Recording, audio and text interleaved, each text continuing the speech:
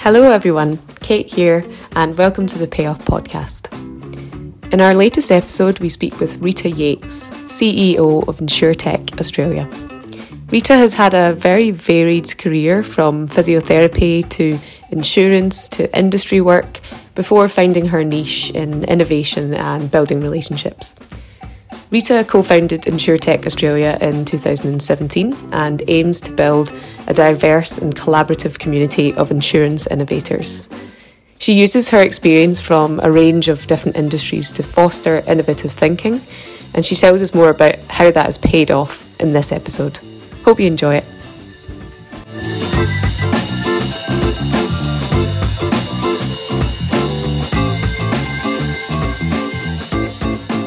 Welcome, Rita Yates, to the podcast, and thank you for joining us on this call. It's a virtual one today because we're taking precautions, so we are online, so apologies to any background noise that might occur. So Rita, you have a really exciting career history working with startups, particularly in the fintech space in your previous role at Stone and Chalk, and recently becoming the CEO of Insurtech Australia as well. So it'd be great to just hear a bit more about your career journey to date. Yeah, sure. Thanks for having me. My career journey to date has not been a straight path by any means, and definitely where I have ended up is not where I thought I would end up, albeit that I'm very happy with where I am right now. I actually started my career as a physiotherapist and studied physiotherapy at university, which is probably as far from working with tech startups as you can possibly get. From there, I worked in a bunch of different industries, in a bunch of different roles, and was lucky enough to find myself in the, broadly speaking, the innovation space, working in both fintech and then insurtech. So I did have a little background in the insurance industry as well. I've worked in health, I've worked in not-for-profit, I even had a little stint in working in the art space when we were living over in the US, and then obviously moved into tech and innovation. And, sometimes when I think about where I've come from, I feel like having worked in a lot of different industries has actually helped the process of and the way that people think about innovation. And often I love this saying, they say that innovation happens at the crossroads between different industries, or the intersections between different industries. And so, I feel like in some way bringing experience from a lot of different industries and different verticals has actually helped me think a little bit differently. That's awesome. So it sounds like it was more of a sort of a gradual evolution rather than a pivot from physio to fintech, working with fintech startups and in the startup space. Would that be correct? It was definitely a gradual evolution. So I didn't all of a sudden drop my physio hat and become a tech specialist by any means. I think having worked in physio for a little while, I realized that there were other things that I really wanted to do in my career and not just limit myself to one career alone. And I've always had that sense of, just wanting to explore and expand my horizons. And so from physio, I moved into a consulting role in insurance specific to injury management. So that was obviously a gradual progression, and from there in the insurance industry, I learned a huge amount about working with customers and clients, as well as just working in insurance. And those types of soft skills have served me really well through every role that I've had since then.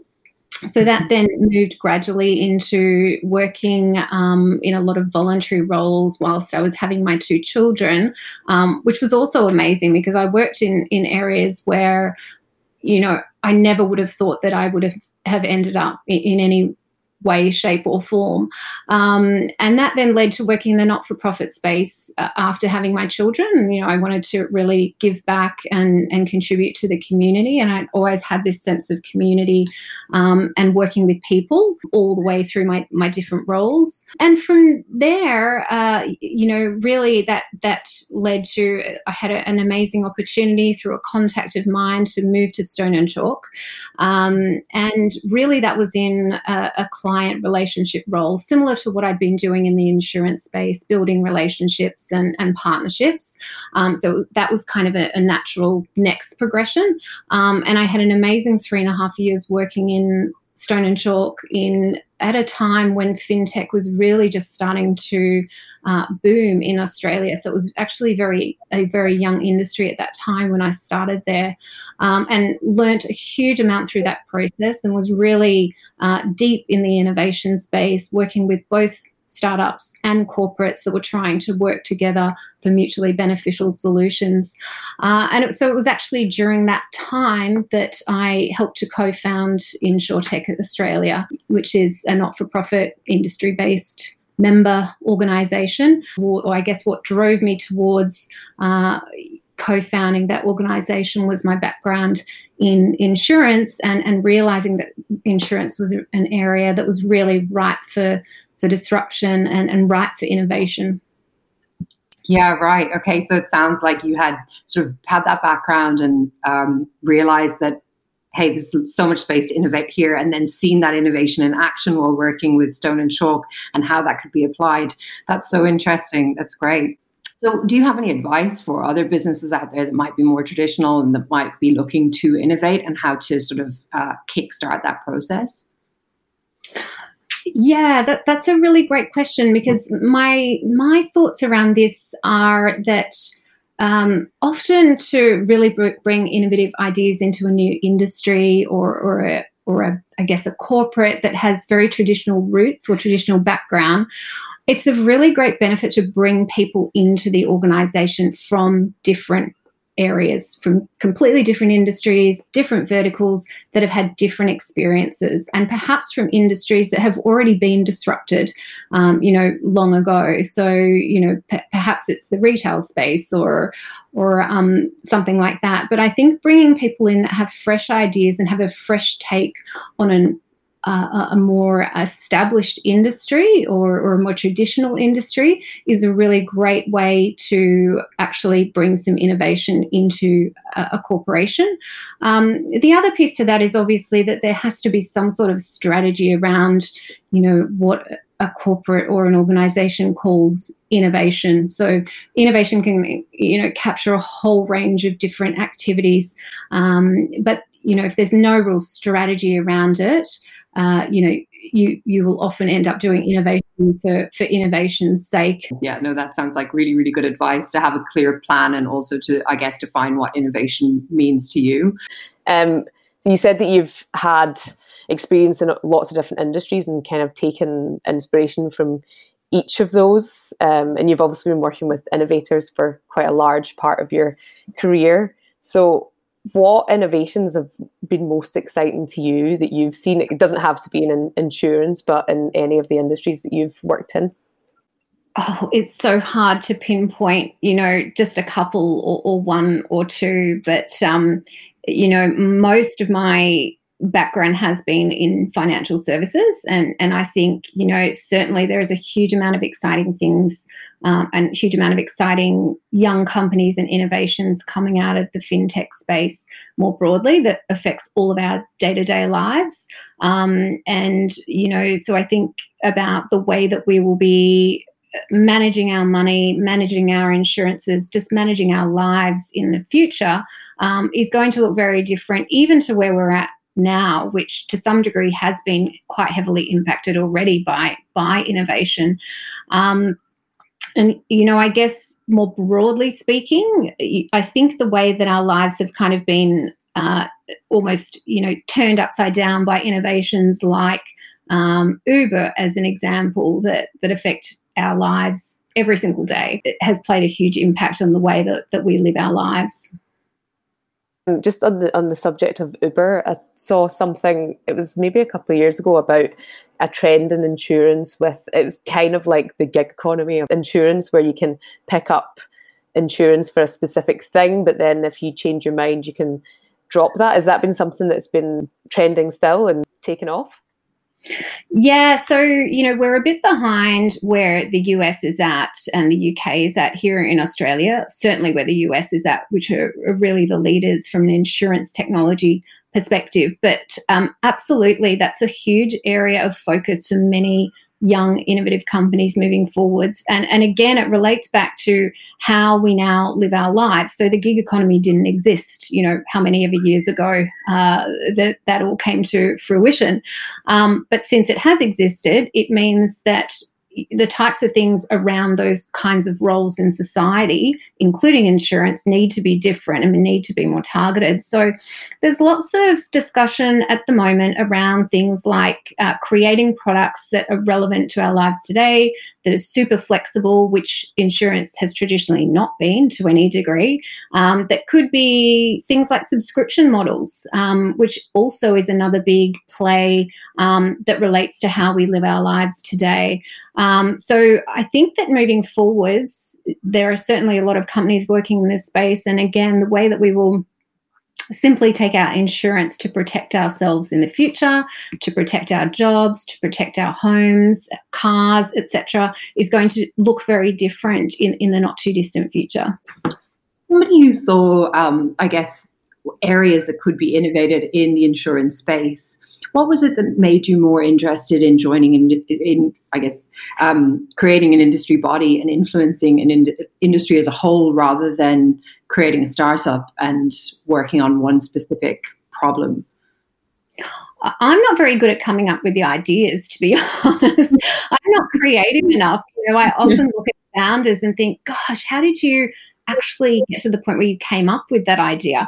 I really see myself as more of a facilitator for these things to happen, and create an environment whereby these amazing creative founders and people can achieve the best that they can possibly achieve. So really what we created was actually a community. It's not a tech organization that we run. It's absolutely a community and an ecosystem. And so going back to your question as to why I decided to help co-found that organization, we really saw a need in Australia in 2017 when we were founded to help Insurtech to grow as an industry. So at that time, we had a small handful of startups that called themselves Insurtechs. Again, it was a very, very new industry here in Australia, whilst it was quite a bit more established in the US, as an example. Insurance and financial services is quite a big slice of the market here in Australia. So we really saw an opportunity to help push forwards the innovation agenda for insurance as a whole, and to work with both insurance incumbents and to work with Insurtech startups and scale-ups, but also to encourage more startups and more innovation to be developed relevant to insurance here in Australia. So, having worked prior to that in fintech was absolutely a buzzword at that point in time, and everyone wanted to found a fintech company because it was the cool thing to do. Insurance and insurance tech, not quite as cool.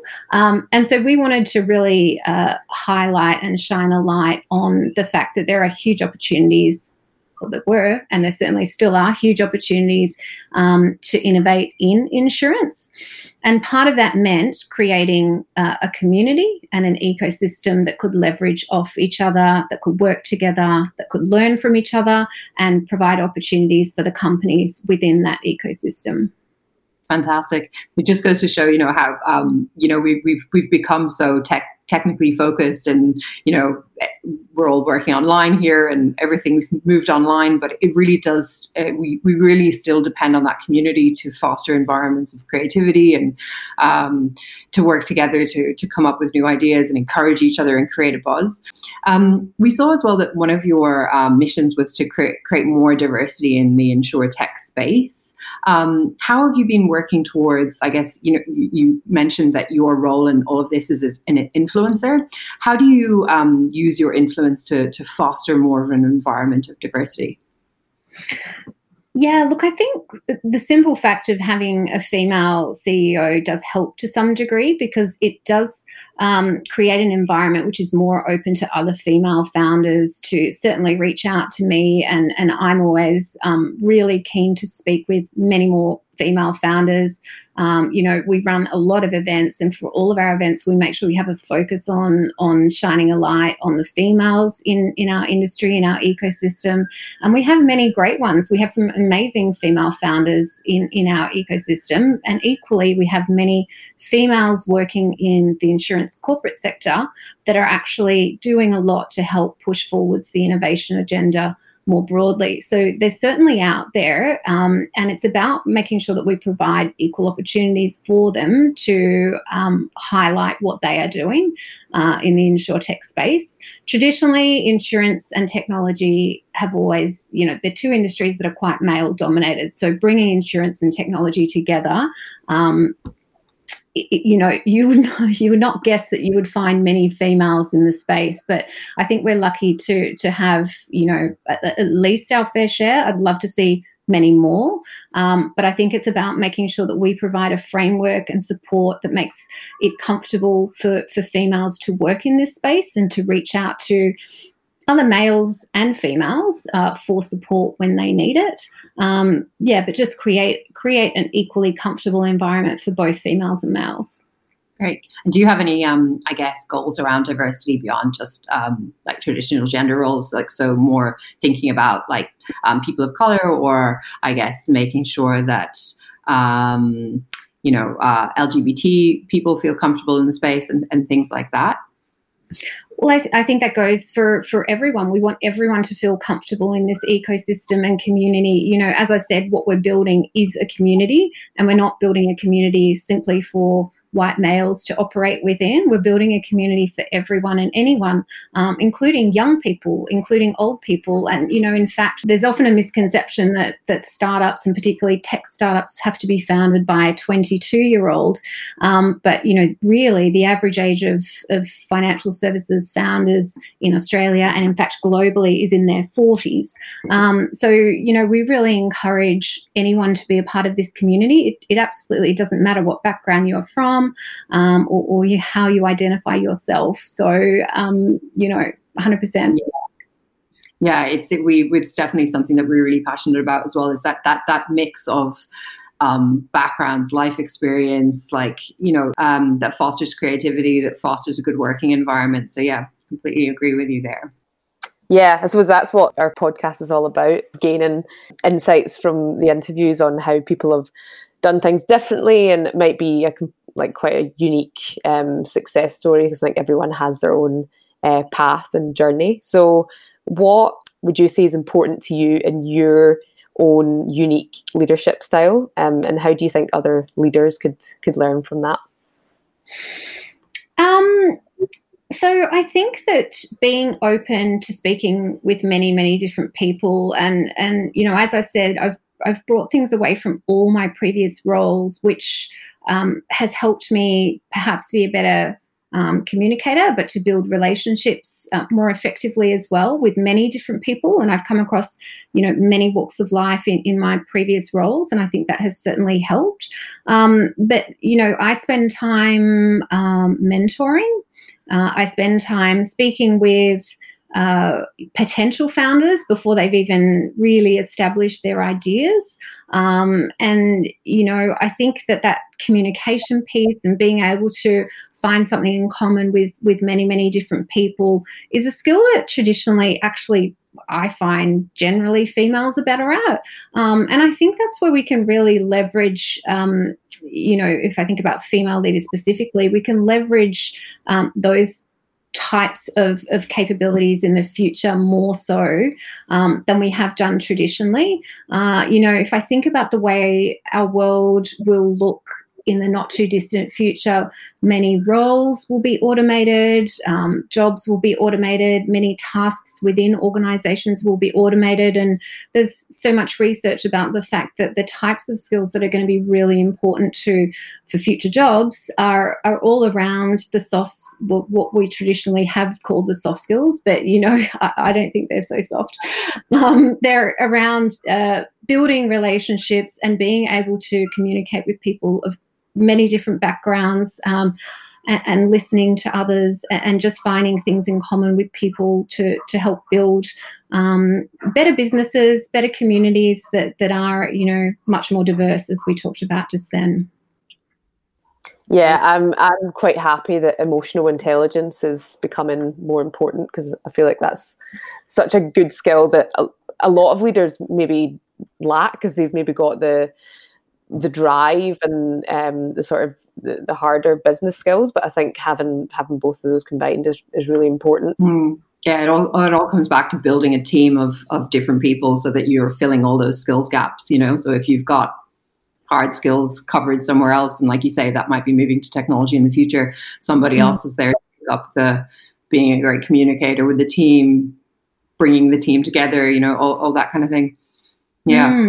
Yeah, and it's actually one of the keys of innovation is not having a whole bunch of people that think in the same way and have the same backgrounds and have the same sort of level of learning or the same expertise. You must have people from all sorts of different backgrounds and with all sorts of different expertise and different ways of thinking and competing ideas as well. And that's often where you come up with sometimes, the best, what we refer to as innovation or the best ideas.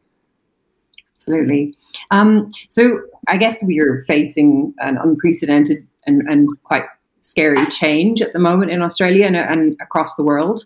As a CEO, I'm sure you feel very responsible for your staff, your employees, and how they're sort of coping throughout this time. But then as an industry body, I'm sure that sort of sense of responsibility or sense of care extends to the members as well. I'm just wondering, how have you been coping and dealing with making sure that everybody in your network feels safe or safe to some degree throughout this time? Yeah, look, we have really upped our communication levels, I would say, throughout this period, and whether it's jumping on the phone or regularly being on our founder WhatsApp group or sending communications more than we otherwise would, just being more visible and more present in digital channels where we can't be present face to face for our community and for our ecosystem, completely converting all of the things that we would usually do face to face, like the many events that we run, into digital formats. So we're still, again, present in the community, in our own ecosystem. So we've had a really big focus on that. When we first shut down back in March, we made sure that we reached out to every single one of our members and partners and spoke with them at that point, and just really touch base and make sure that those lines of communication were really open, because you're 100% right. Being a member-based body, we really feel that we have a duty to make sure that this industry continues to operate and continues to thrive throughout all the hardships that many are going through right now. And it's not an easy ride for all of the companies that we work with, but hopefully, creating that support network actually helps some of those organizations to get through this. Yeah, absolutely. And I'm sure, what you mentioned earlier, what part of what you do is encouraging communications between the members themselves. I'm sure just having that, knowing other people in my industry who are going through the same thing actually helps a great deal as well. Not just relying on support from yourselves. I guess, having that sense of community really does help in a time like this, doesn't it? Yeah, it really does. And we've always had, for our ecosystem, we've always had a give first and a give back kind of mentality. So it's, traditionally we have a very, very tiny team, and we've been lucky enough to have great people around us that volunteer their time to help out We have some very senior people from industry that volunteer their time to help out or sit on our board or advisory committee. So we are very lucky in that sense. But building, from the ground up, building that mentality of giving back or giving to the community has meant that now in this period, we can call on people when we need to. But what we also find is, for example, in our founders WhatsApp group, many of the founders that are really helping each other, or when someone needs something, they're happy to reach out and ask for it. And there is always a response, or there's always someone that can help in our ecosystem, because at the end of the day, I can't help necessarily everyone with every problem that they have, or with every connection that they might need, or whatever it might be. But we have so many great people within the ecosystem that we've built that certainly can help. Yeah, it's something that here at KeyPay, we one of my favorite company or employee values in our handbook is we're a people before profits company, and I've seen that in practice over and over again when I've been at the company, and it's a really important value to me, and we've seen that come to fruition during this time as well, where we're thinking less about how can we be profitable, how can we capitalize, and more about how can we do our part to help the community and make sure that the businesses that use KeyPay and the partners that use KeyPay survive. So yeah, we're very much aligned with your views on that. Awesome.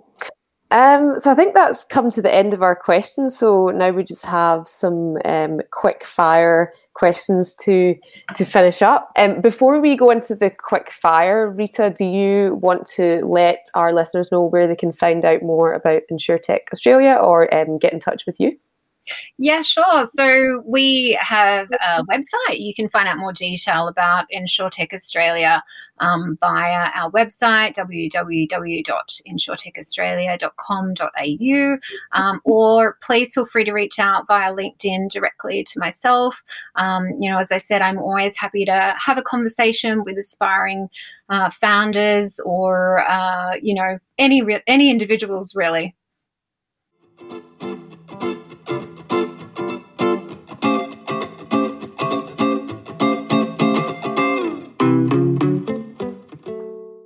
What impact do you see technology having on the finance industry in the next 5 years? I think that technology has already had a major impact on the finance industry globally. So, I don't know the last time that you used cash, for example, but I actually can't remember the last time that I used cash, or for that matter, walked into, a bank.